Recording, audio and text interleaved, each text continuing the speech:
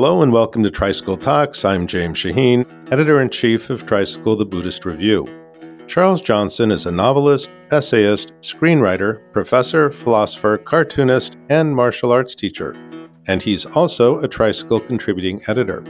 Over the course of his career, he has published 10 novels, 3 cartoon collections, and a number of essay collections that explore Black life in America, often through the lens of Buddhist literature and philosophy. In the February issue of Tricycle, Johnson published a short story called Is That So?, which is a contemporary retelling of a classic Zen tale.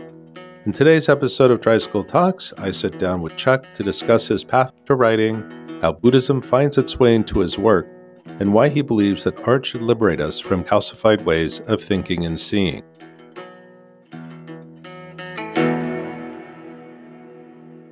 So I'm here with novelist Charles Johnson. Hi, Chuck. It's great to be with you. It's wonderful to talk to you again. So you've worked as a novelist, essayist, screenwriter, professor, philosopher, martial arts teacher, and Tricycle contributing editor. And I remember once I asked you, do you ever sleep? But before all of that, you started out as a political cartoonist. How did you get started in cartoons? I started publishing as a cartoonist when I was 17 years old. I could draw when I was a kid. In elementary school, it was my passion. And I came under the wing of a well-known cartoonist at the time, Lawrence Laurier, and took his 2-year correspondence course. And when I was 17, I started publishing. First thing I published were a series of illustrations for a magic company in Chicago. But I was publishing in my high school newspaper as well. And so for 7 intense years, I devoted myself to being a cartoonist, an illustrator. A lot of my work was in the Black press at the time, publications like Jet Magazine and Black World, and also the Chicago Tribune. I was an intern there for a while. It was a passion for 7 years. And there's a new book out now called All Your Racial Problems Will Soon End, The Cartoons of Charles Johnson. I just learned today that it was selected by NPR as one of the best books of 2022. So that was my early life. I majored in journalism as an undergraduate, which gave me a chance to draw and write.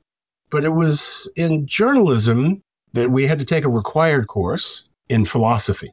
And that was the beginning of a new passion for me. I was introduced to logical fallacies, which I'd heard all my life but didn't have a name for. And also the philosophies of the pre-Socratics. I was seduced. So I decided that after I was finished with my journalism degree, I would stay in school, get my master's degree in philosophy, and then ultimately my doctorate in philosophy. That's Western philosophy. I focused on continental philosophy or phenomenology. But very early in my life, I was exposed to Eastern philosophy, Buddhism. I first practiced meditation when I was 14 years old. It was one of the most powerful experiences I've ever had. But I decided, since I didn't have a teacher, I would study Eastern philosophies all the way through my undergraduate years. It would be my secret pleasure. But what happened is I ultimately had to get back to meditation. I've been meditating now for 42 years as of this year. Find the right teachers and take my vows, which I did in the Soto Zen tradition in 2007. So Buddhism has been a part of my life since my earliest teens. How did you come up on Buddhism at age 14? Well, my mother was a great reader. She was in 3 book clubs, and she got a book on yoga. And I looked at it, and there was a chapter on meditation, and I was a pretty smart kid, so I decided, let me try this for a half an hour. And at 14, it was one of the most incredible experiences I've ever had. And when I got up from that 30 minutes, I discovered I had been living utterly in the present moment. Wasn't thinking about the past or thinking about what I was going to do in the future. I felt compassion for my parents and for my friends. I felt extremely peaceful and in the present moment. So I spent a lot of time academically studying Eastern philosophy and then came back to meditation and the Dharma. So it was a year later at the ripe old age of 15 that they began to pay you to illustrate a magic catalog? 17. You can't see my study here, but I have one of the dollars from that first sale. And there were times when I was tempted to spend that dollar, but I didn't. So yeah, my first sale was in 1965. Wow. So later, when you heard Amiri Baraka give a talk in 1969, you were inspired to create a series of cartoons depicting Black life in America.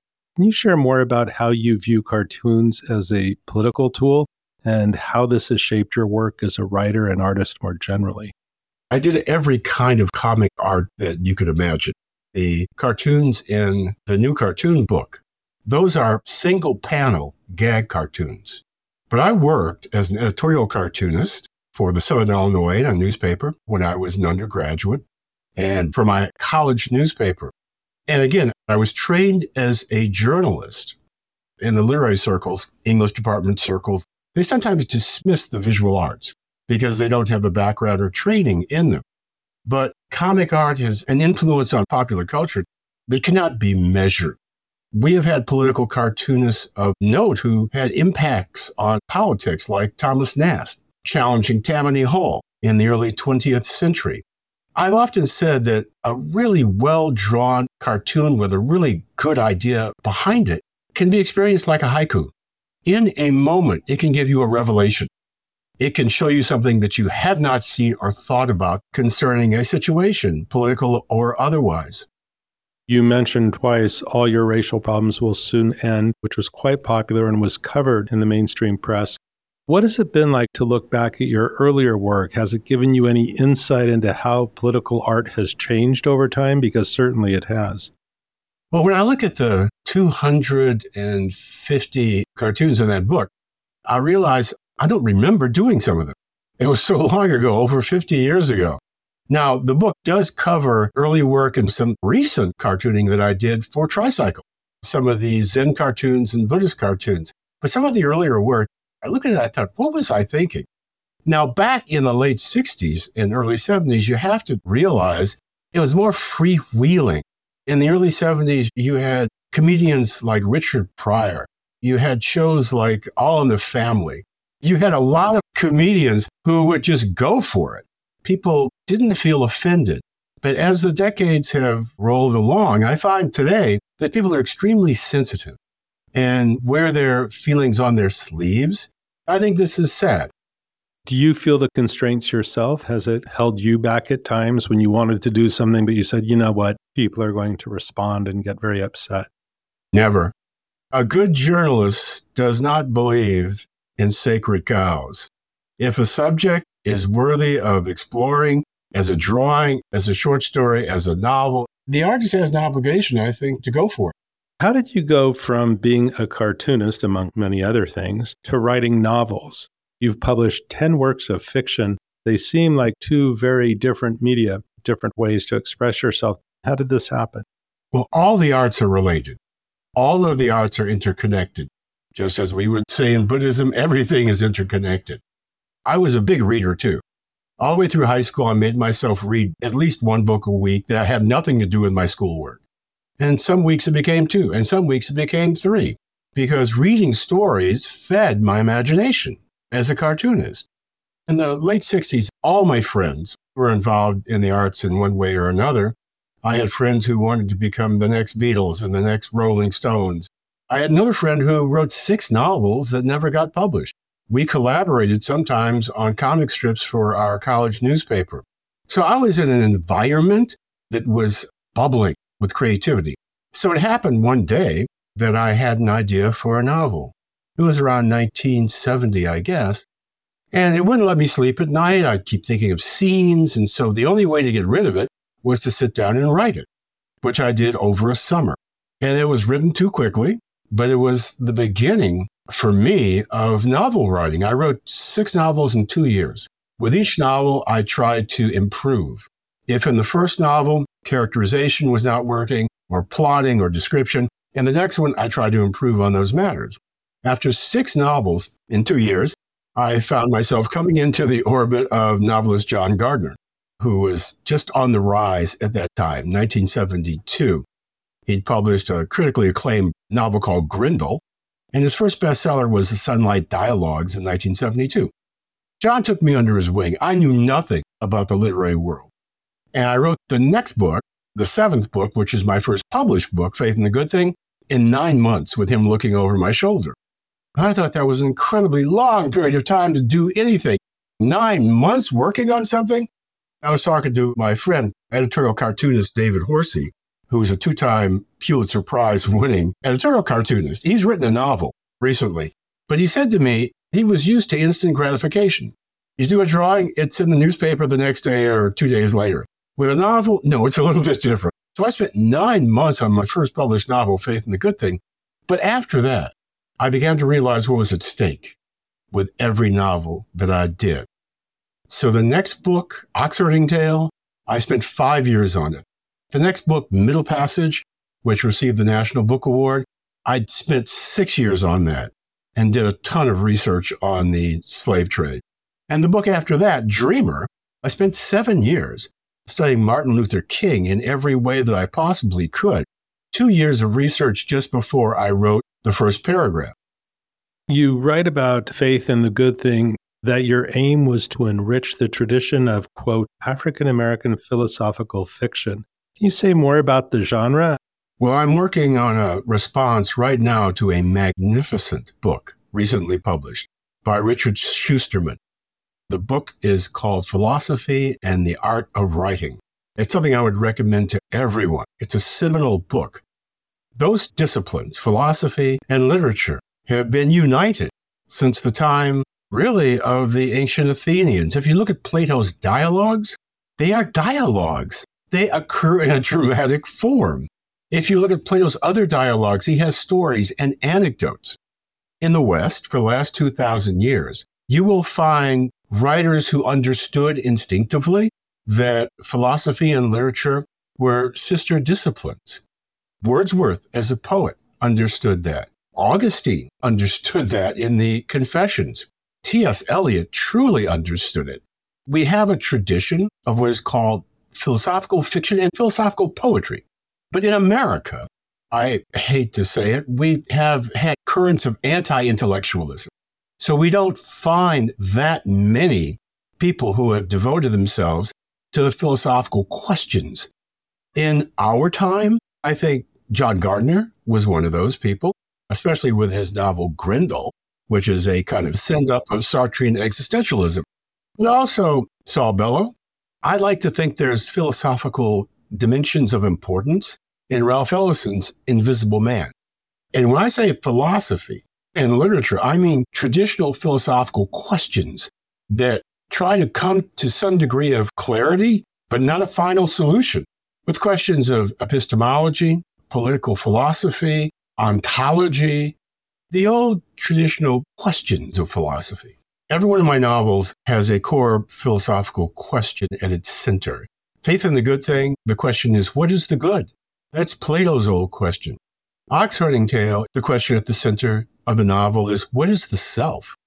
In Middle Passage, the question is, where is home? And in Dreamer, the central question that kept me working on the book for 7 years was, how do we end social evil without creating new social evil? So we recently had the writer Ben Okri on the podcast to discuss his latest novel, and he spoke about how art can help us face what we refuse to see, and in his case, he talks about the legacies of racism and oppression. I'm curious if this resonates with your own experience, especially since you've written so much about the histories of injustice in the United States. Yes, it does resonate.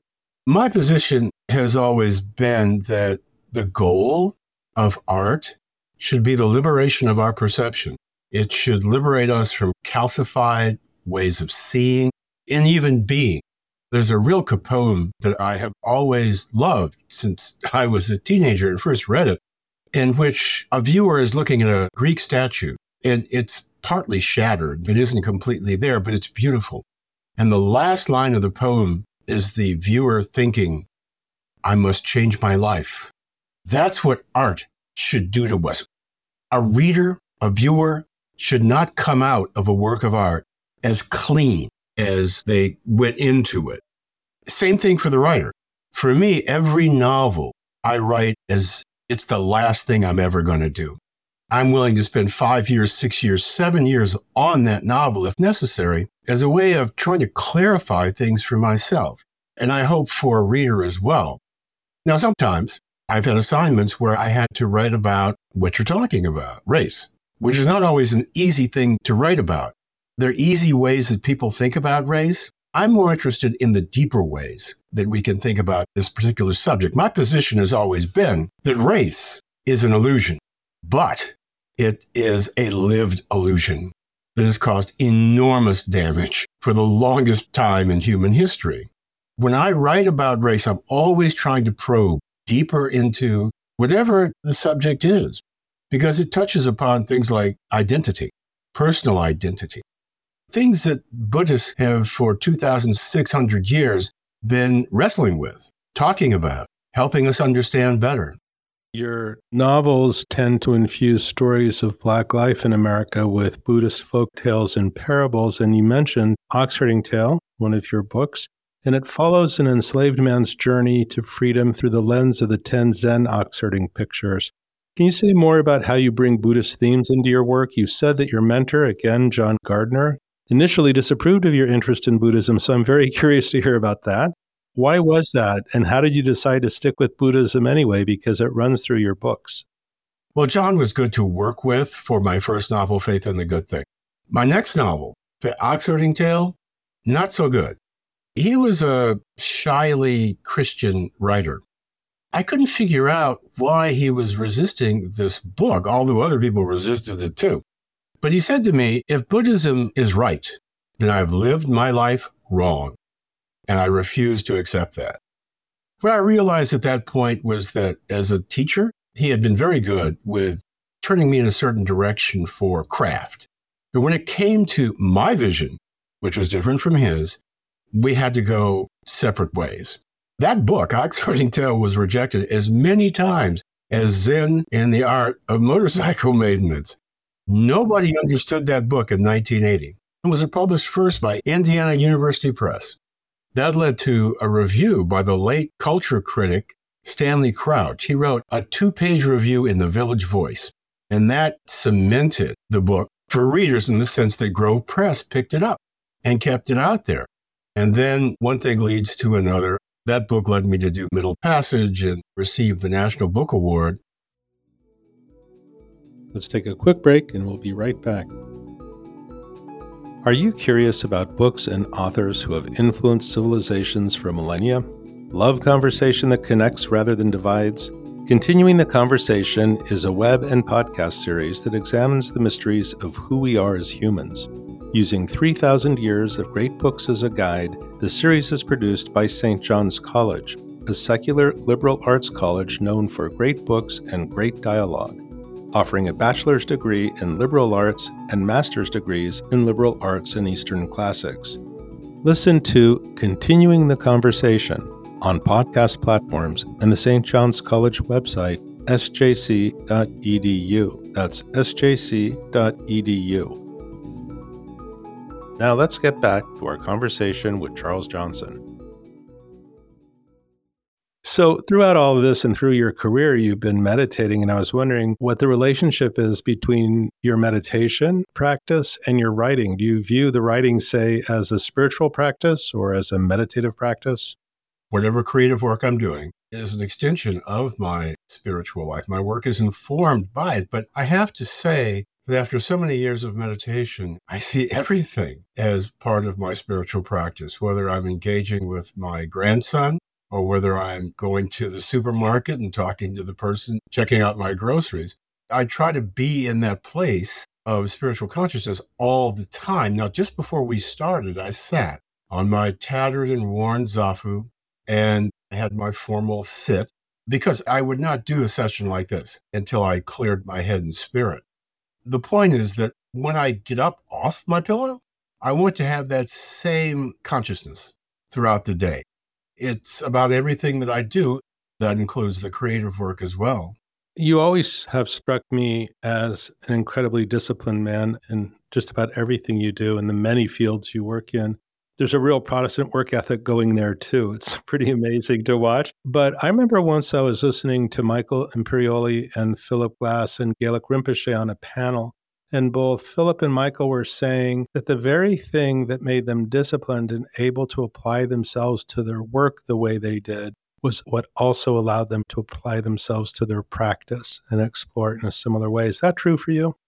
We're talking about a particular kind of discipline, I suppose, and it does bleed over into every aspect of our lives. The beauty of Buddhist practice is that it allows us to bring a degree of control over our lives. We learn how to look at our own mind and the rising and falling of thoughts and feelings, and to be able, with equanimity, to examine those thoughts and feelings and not be caught up in anger, for example. It is very much a part of my discipline. So, as if you don't do enough, for the past few decades, you studied Sanskrit intensively. Sarah tipped me off, our producer, to a blog post you wrote for Ethelbert Miller. And you describe it as, quote, your most serious intellectual and spiritual hobby, a language I will study until the last day of my life. Now, that's commitment. Can you say more about how you came to study Sanskrit and what you love about it?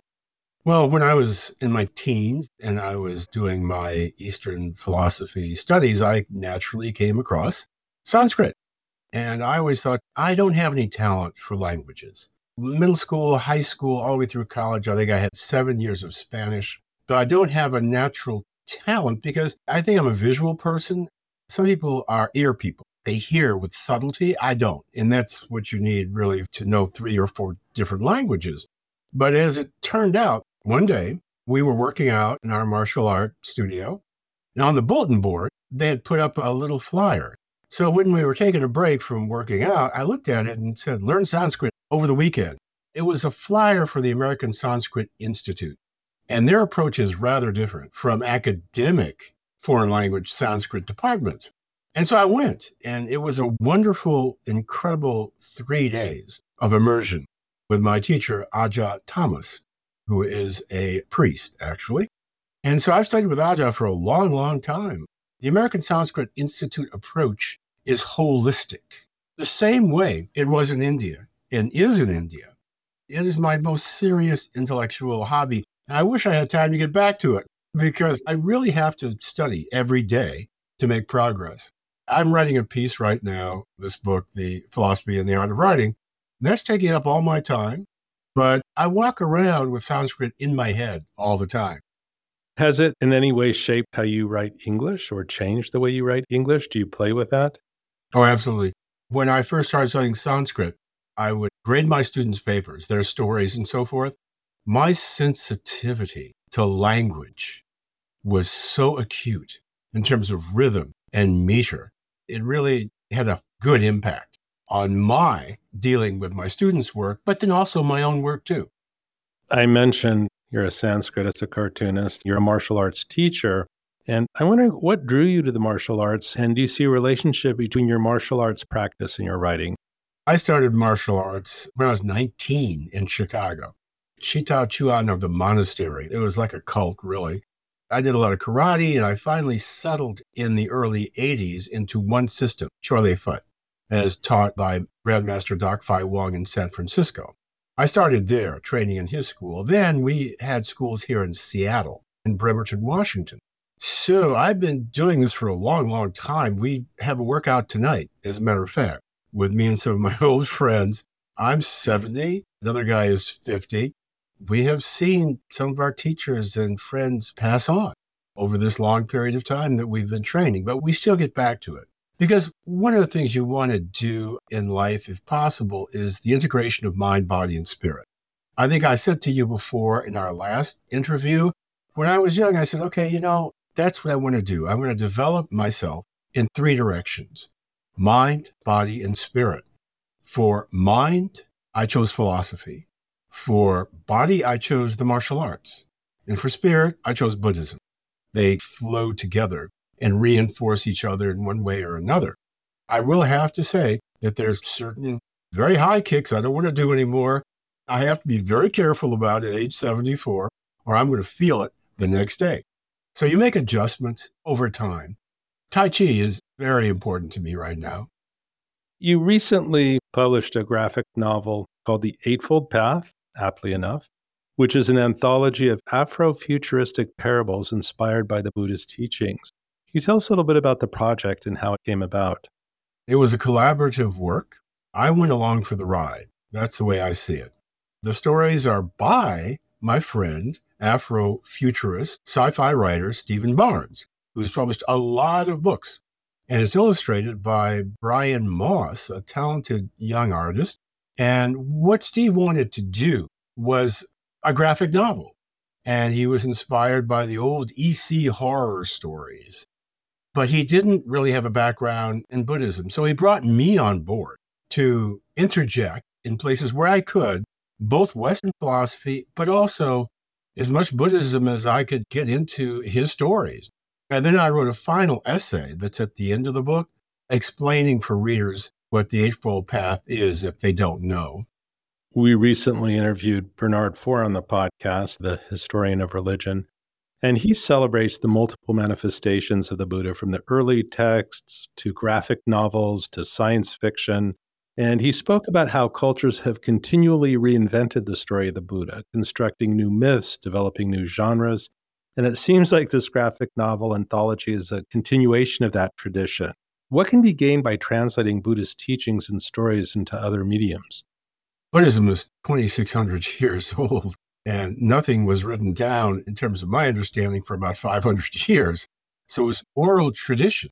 So there were technologies that developed over millennia for the communication of Dharma that didn't exist in the Buddha's time, didn't exist in the 19th century. A new form that is very popular in this country right now is the graphic novel, graphic arts. The impact graphic novels have had on popular culture, to me, is amazing. On movies, on television programs, they are the source material. So why not for introducing readers to the Dharma? Do you like depictions of the Buddha in manga? It's okay. It's very influential. I've got comics here in my garage, and among them, you're going to find manga.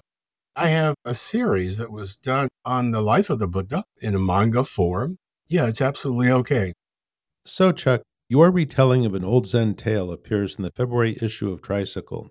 The story is called Is That So? Can you tell us about that story and what it means to you? Well, I thank you for taking that story and publishing it. Since my teens, that was when I first encountered that story, which is only 3 paragraphs in a lot of the versions that I've seen. I've simply thought about it for all of my life. In 1998, I fathered a reading series here in Seattle for Humanities Washington. It used to be called the Washington Commission for the Humanities. Every year, they have a fundraiser in October, and I suggested, why not have writers write a new story and read it, and you give us a theme or a prompt. Every year, there's a different theme related to bedtime. The one for the story you're talking about was Light in the Darkness. And many people, writers locally, have participated in the Bedtime Stories event. My late friend, the playwright, August Wilson, did it 3 times. My former student, David Gunderson, author of Snow Falling on Cedars, he's done it. So I had to write a bedtime story. And my thought was, okay, what do I want to write about? Light in the darkness. And so I reached back to that story. And I thought to myself, okay, suppose I update it. Suppose I set it on Vashon Island. I said, well, let's look specifically. What would happen if you suddenly had a baby put in front of you and you had to take care of it? What I thought about in terms of the details was this will become, for this abbot, his way, his practice, this baby, which in order to take care of a child, you have to stop being a child yourself. So every moment of the day, this life is one he's responsible for. It transforms him. People think it's his baby. And so his temple begins to lose parishioners and lay people. But he stays the course until the grandparents come and ask for the baby back because their daughter had lied to them about him being the father. So now he has to experience letting go. First, the process of dealing with this baby, which creates him as a father and a mother through love and identification with his child. And then the child is taken away. So he has to learn at the end of the story how to have a deeper and more fully realized broken heart. As I remember, the first time I read it, it had more to do in my mind with, this is your child. He says, is that so? He accepts it without complaint. And then they come to take it and they said, this isn't your child. He said, is that so? And they take it. I thought of it in terms of praise and blame, but in this story, it's really about unexpected gain and then a terrible loss. Yeah, it's a powerful story about accepting the present moment. Oh, is that so? Okay. But I kept thinking to myself, what changes is this Abbott going through as he takes care of this baby? And what emotional changes? And his life is turned upside down. But he has learned from the experience and evolved spiritually. But it doesn't come without pain and suffering.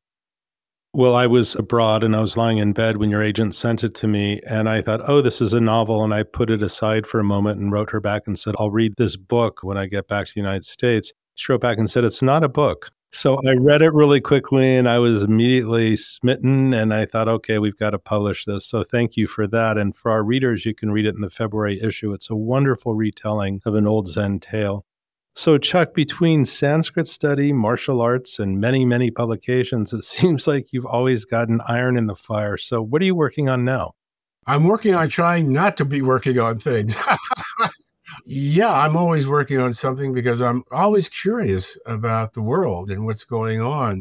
I don't force it. And when there's a story to write or a drawing to do, then I do it. Well, Charles Johnson, it's been a great pleasure for our listeners. Be sure to check out Chuck's story in the February issue of Tricycle and his many, many books. Just go online, Google Charles Johnson, and you'll find a very long, I would say, endless list of work. It's a pleasure to talk to you always. So thank you, Chuck. Thank you.